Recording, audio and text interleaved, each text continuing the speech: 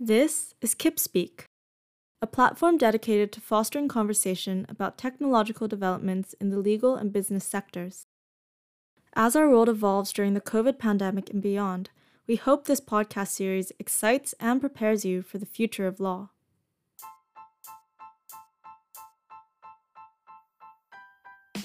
Hello and welcome back to KipSpeak. My name is Jun, the Vice President of Events of KIPS. In this episode, I'm joined by a very special guest, Senne Mennes, the co-founder of ClauseBase, a legal tech company that specializes in contract drafting software that allows next-generation lawyers to interactively fine-tune the automation of complex legal documents. Thanks so much for joining us today, Senne. So before we get started, could you just please tell us a little bit about yourself, ClauseBase, and how legal tech in general helps to alleviate the pressure on lawyers to reduce their costs? Thank you very much, June, for having me. So yes, my name is Senne Mennes. I am a former lawyer, used to work in the Brussels office of the international law firm DLA Piper, where I worked in their intellectual property and technology department. Before that, I was a law student at the University of Leuven in Belgium, and I also did an LLM postgraduate program at King's College. With ClauseBase, essentially what we're trying to do is we're trying to speed up the process of creating legal documents. So typically we would fall under the umbrella of a document automation company. The approach that we take is a little bit different to most incumbents. So usually document automation starts from this template-based approach where you have your template pre-constructed in Microsoft Word, and then you either low-code or no-code it into a list of questions, and then you can essentially generate documents at high volume by answering a list of questions. And we realize that has its uses, which is why ClauseBase also offers this kind of mode, but our approach is different. One of the pains that I experienced as a lawyer is that, there's a lot of bespoke drafting that needs to be done. And so templates are inherently not very much suited to this kind of bespoke drafting, and they don't really conform to the process that goes on there. What ClauseBase does is it approaches the document automation process not from a pre-constructed template, but from the individual building blocks that make up that template. And so in ClauseBase, you can essentially create a library of clauses that you can enhance with all sorts of intelligence and all sorts of flexibility. And then you can essentially create documents by simply stacking clauses on top of each other like building blocks. And you can, at that point, once you've created a document, you can still transform it into a questionnaire as you would for traditional document automation, but it's not the be all end all. And that, in our view, more accurately reflects the sort of process that a lot of lawyers face when they're drafting legal documents, which is, if you have a template, perfect. Typically, it's going to be around 40 to 60% of what you actually need when you're doing bespoke work, or from time to time, you simply won't have a template because the work that you're doing is so very unique to the client. And in that case, what you'll do is you'll take that document, which is either a precedent or a template. You'll have 40 to 60% of what you need. And then it's a sort of arts and crafts game where you take your base document and you just start copying and pasting clauses from different documents that have different nuances that fits what you need in that particular file for that particular client. And there's a lot of cleanup work involved there, and there's a lot of work involved in finding the right clauses and making sure that they are consistent both in content and in style. And really, that's a pain that we felt as lawyers that wasn't quite solved yet, and that's what we set out to solve with ClauseBase. That sounds great. So with the increasing pressure for lawyers these days to do more with less, and clients attaching more and more importance to ways in which a firm leverages technology to do so, there is definitely a greater demand for automation companies like ClauseBase. So today, we'd like to discuss the imbalance between the time spent and the value added by lawyers, and how much competitive advantage there is still to gain here for law firms. So Senne, could you just give our listeners an explanation as to what this is? So one of the first things that you should realize is that the billable hour is still the dominant pricing model for law firms, right? So as a law firm, client gives you a task to, let's say, draft a contract for them, and you will inform them of your rates, but you will not set out a fixed fee. There are, of course, exceptions to that. A lot of evolution has already been occurring on the front of alternative fee arrangement like fixed fees, but typically, there's still this dominant approach of the billable hour model, where you just say, okay, this is our hourly rate, and at the end of the process, we'll let you know exactly how many hours we put into this. And so it's curious to see that there is this imbalance between time spent and value added, as you so neatly summarized it. A lot of work is often done by lawyers, which doesn't really directly correlate to the amount of value that's being created. And so a lot of firms have a sort of a small army of junior associates who do a lot of the necessary, but unfortunately often menial work. And it's that what's being charged to the client, right? So a partner will, in their head, have a very good idea of what this document needs to look like, and will have formulated that opinion in a fairly short amount of time. But then it's still a matter of actually putting all of that down on paper, and that needs to be done by, like I said, an army of junior associates. And so there's this disproportionate amount of work being put into just battling Microsoft Word and making sure that the expertise of the law firm is being reflected in the document, but the actual exercise of exercising legal creativity is something that has happened in maybe like 10 minutes to a couple of hours, so to speak. And this is actually reflected in quite a bit of opinion blogs and things like that on the state of the legal services sector.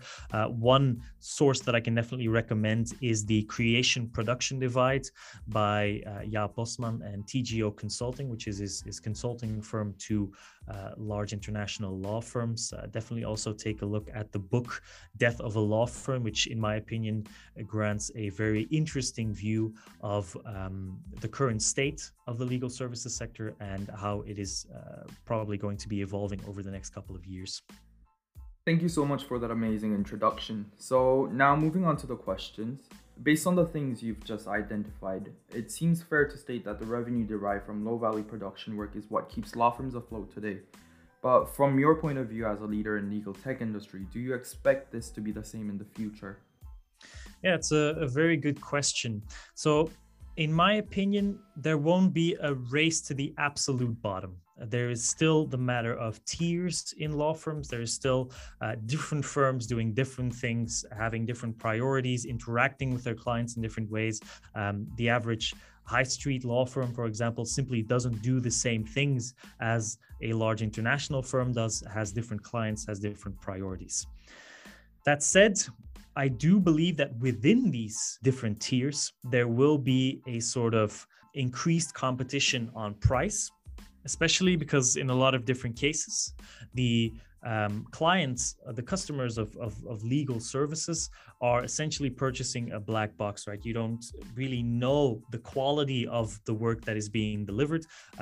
You have a vague indication, especially if you're not legally trained yourself, but you have a vague indication based on the reputation of the law firm and maybe work that they've done in the past for similar files. And so given that a lot of the law firms currently in a lot of different segments of the market are virtually interchangeable, I do think that within these segments, within these tiers, there is going to be a shift to more competition on price.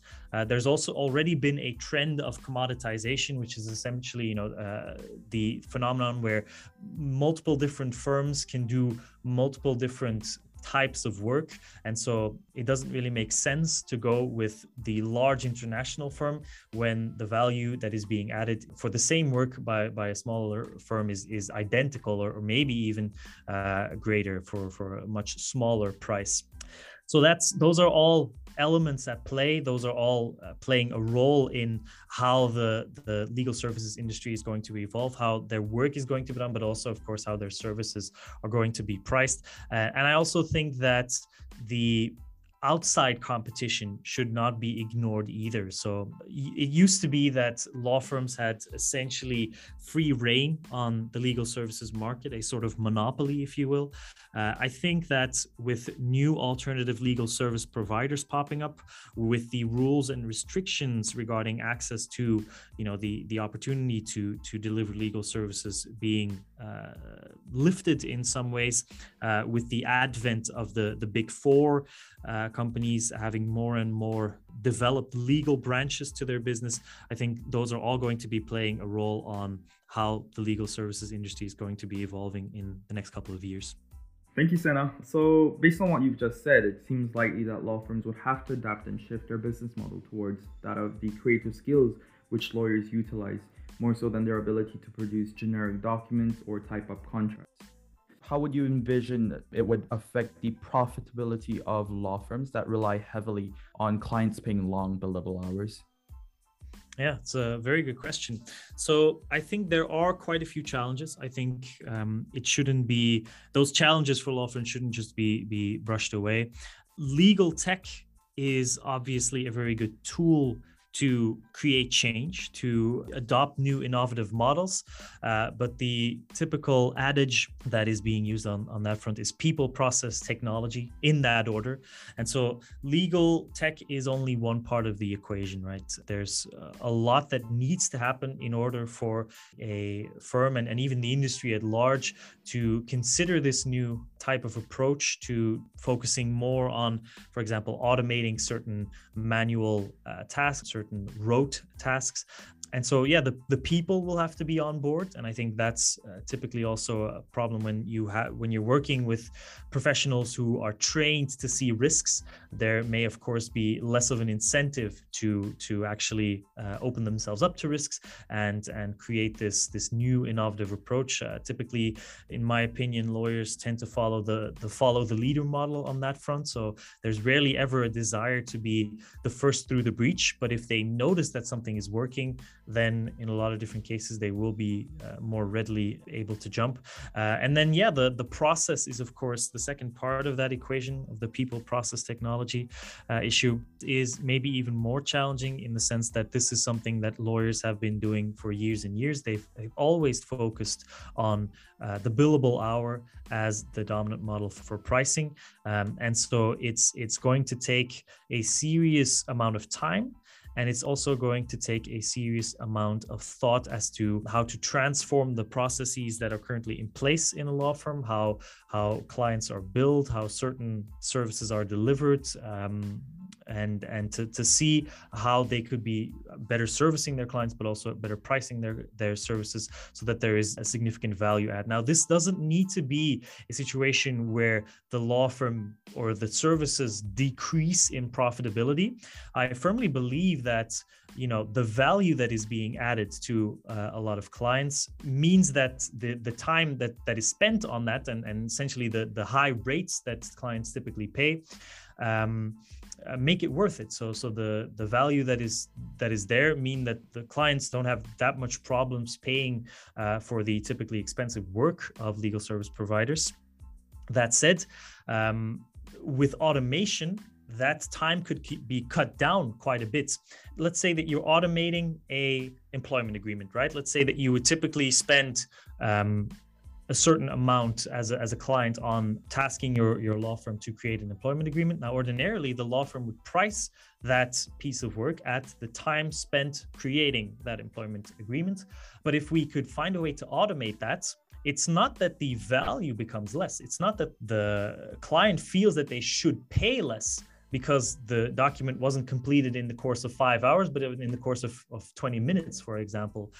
So I think that firms who consider this issue as being, one way they could leverage a fixed fee price to gain a bigger return on investment on the price at the time that they're spending could actually be a valuable evolution, both for the clients who receive their material much faster, receive their work much faster, and who may also have, in some cases, less to pay, but also for the law firms who can essentially earn the same amount of revenue on much less time spent. And so there could be multiple different projects, there could be more work done in less time, and that's only going to be increasing profitability.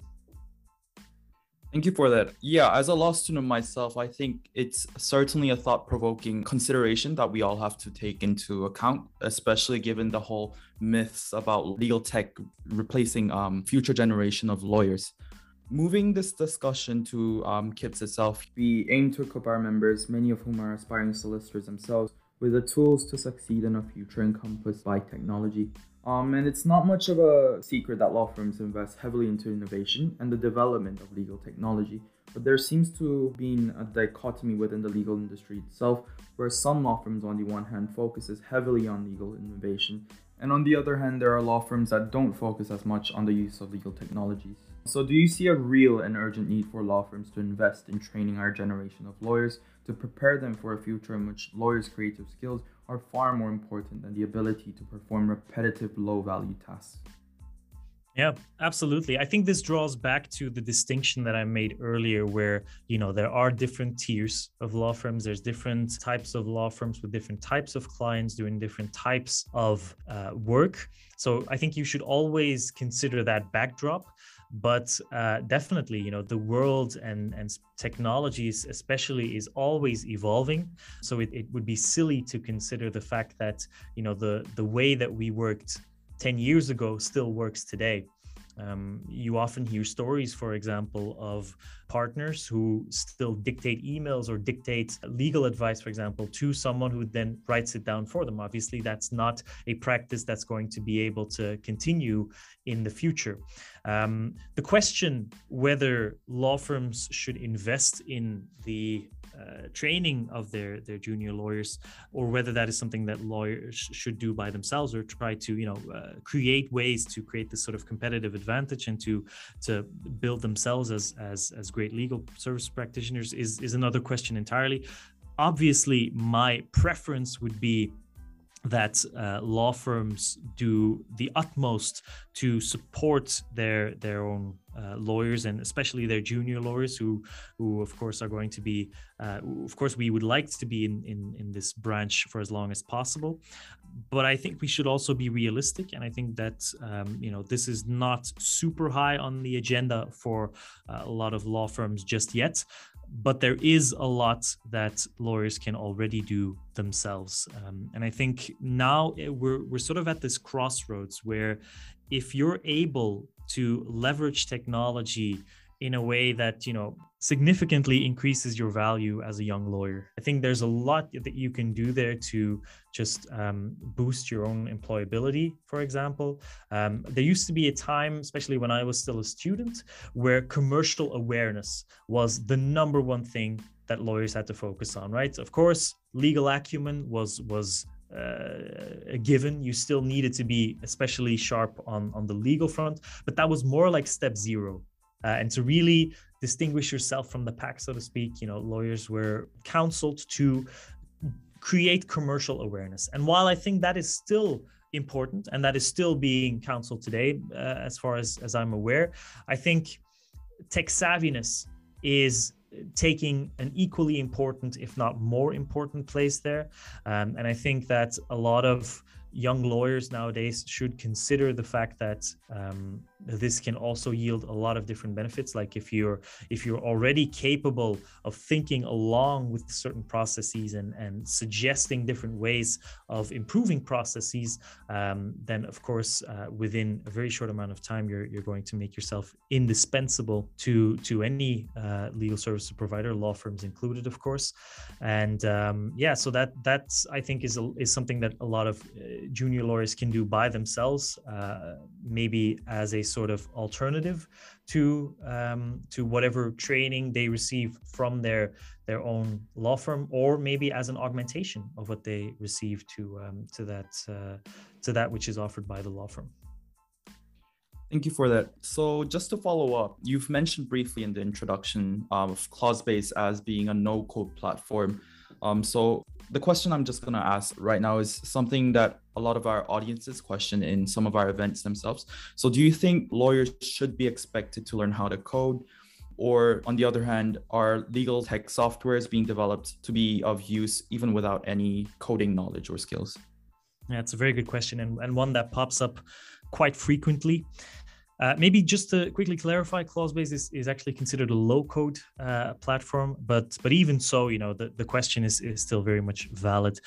I think it should be important to anyone setting out on a journey to learn how to code to consider exactly what it is that they're trying to achieve.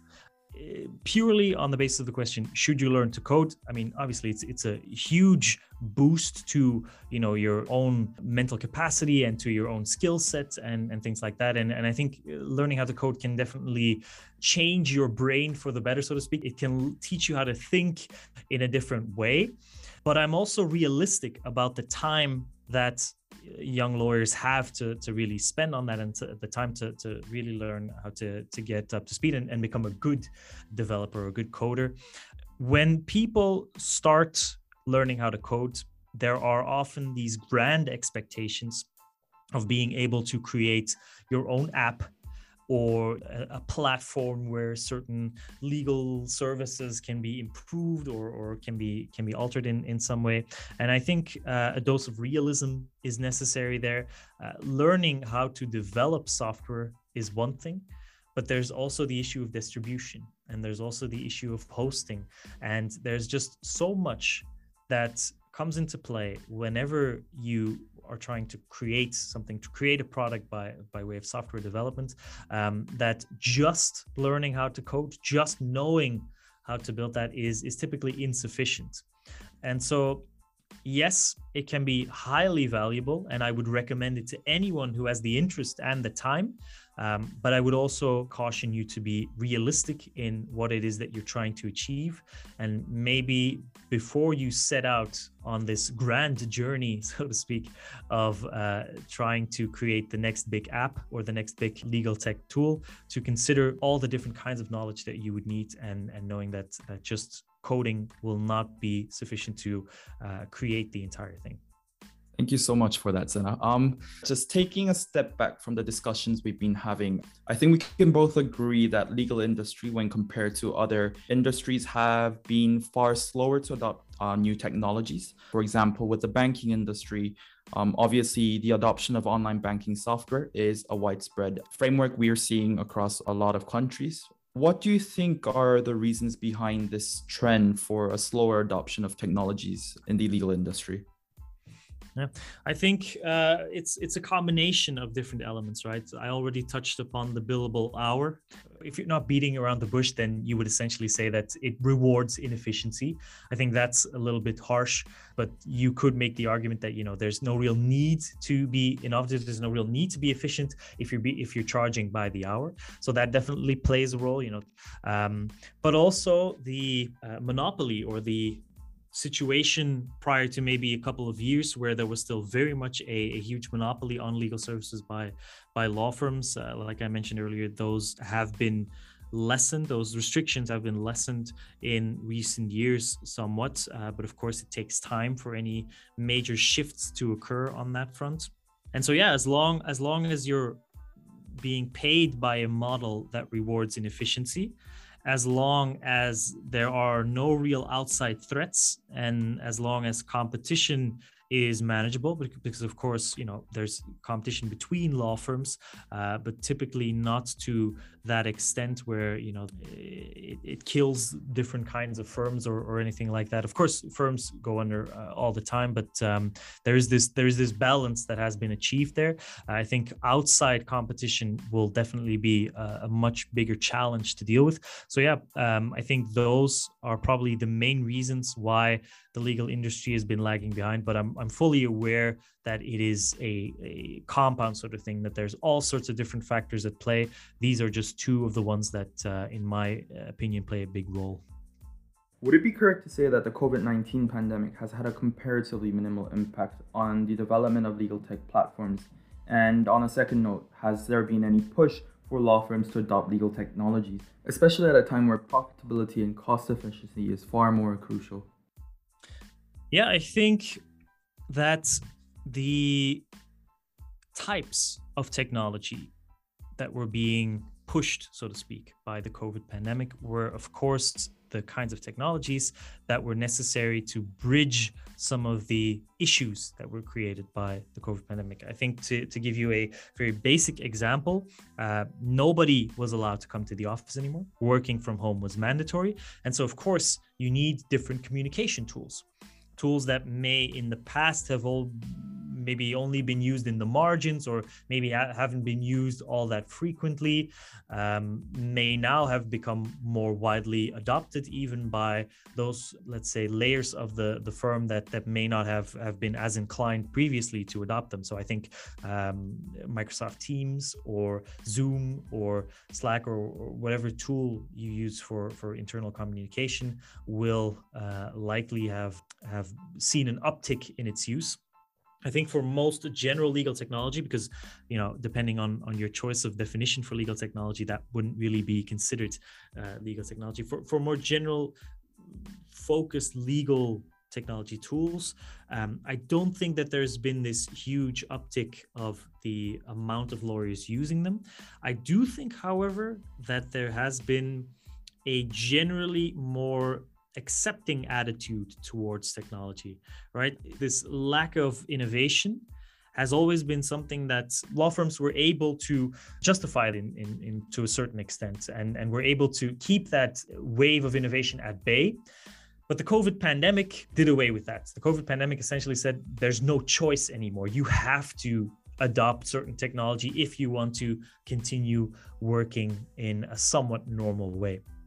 And so firms survived that. There was no great culling. There was no, huge problems that occurred there. Of course, the transformation programs from time to time were challenging, but I think a lot of different trends. I think that there's actually quite a few reports that showed that the legal services sector as a whole came out of the pandemic better than before. So the law firms grew on average during the lockdowns and during the pandemic. So I think with the pandemic having occurred, with this forced push towards adopting certain technology, I think there has been this opening of the minds, this sort of new attitude that has been created that is a lot more conducive to legal technology adoption, a lot more open to it. But of course, the technology still needs to prove itself, right? And so, there's maybe a more open attitude towards adopting, but it's to a large part, it's still on the firm itself and on the legal technology providers, of course, to make sure that actual value is being created and that actual adoption is prioritized. Thank you so much for that answer. Now moving on to our final question, could you please elaborate on how ClauseBase stays ahead of the competition in this sector? Document automation is typically fairly saturated as a market. So there's a lot of different players active in the document automation sphere. I think one of the most important ways in which we try to set ourselves apart is purely on the merits of the product. So to give you an indication, the clause-based approach to document automation, as opposed to the template-based approach, which I explained earlier, is not new necessarily. But I do think that ClauseBase takes it to a previously unseen level. But aside from that, what we also focus on is something that you rarely see in most other products, which is the fact that, sometimes drafting needs to occur in just more than English. You'll see that a lot of different tools have this very Anglo-Saxon focus, with the US and the UK understandably being, the primary target markets for these tools. We at ClauseBase are all former Belgian lawyers, and Belgian lawyers occasionally have to draft in 3 different languages. We have a Dutch-speaking part of the country, we have a French-speaking part of the country, and if you work at an international firm, you occasionally also have to work in English. And that's something that we try to insert into our tool as well. So ClauseBase features deep grammatical multilingual support, so that, for example, if you say, okay, you know, we're closing a purchase agreement and you have one purchaser or two purchasers, if you indicate that difference, then ClauseBase will automatically make the appropriate grammatical adjustments for you, not just for English, but for a host of different languages. So I think currently we're up to 23 different languages, including, you know, the obvious ones like Dutch, French, English, German, Spanish, Italian, but also less obvious languages like Chinese, Arabic, Japanese, and so on. And so those are some focal points that we've included in our tool that we haven't really seen in any other tools. And the list could obviously go on and on, but I think to summarize, the way that ClauseBase tries to stay ahead of the competition is by trying to create an incredibly powerful tool that can handle all of the legal complexity that is typically embedded into a lot of legal documents or a lot of clauses in those documents. Yeah, that's interesting. I think 23 languages is quite a lot of languages to boil down. But thank you for that. And I think that wraps up our discussion about legal technology today. So thank you so much, Senne, for coming on to ClauseBase. And thank you for everyone who's tuned into our discussion. Yeah, thank you very much, June, for having me. If you're interested in learning more about ClauseBase and legal tech, make sure to register for our upcoming ClauseBase crash course event hosted by Senne himself. It's a 2-hour accredited course taking place each week over a 4-week duration where you get to enjoy an exclusive walkthrough of the possibilities offered by ClauseBase. Attendees who complete the full course will have the option to receive a signed ClauseBase certificate as well as a lifelong free personal account. And if you enjoyed listening to today's episode, please consider subscribing to our podcast, ClauseBase, where we'll be making more student-created contents on the world of legal tech, innovation, intellectual property, and more. This has been another episode of ClauseBase.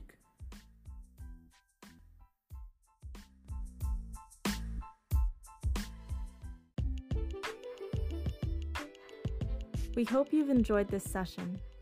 Join us as we strive to become the lawyer 2.0.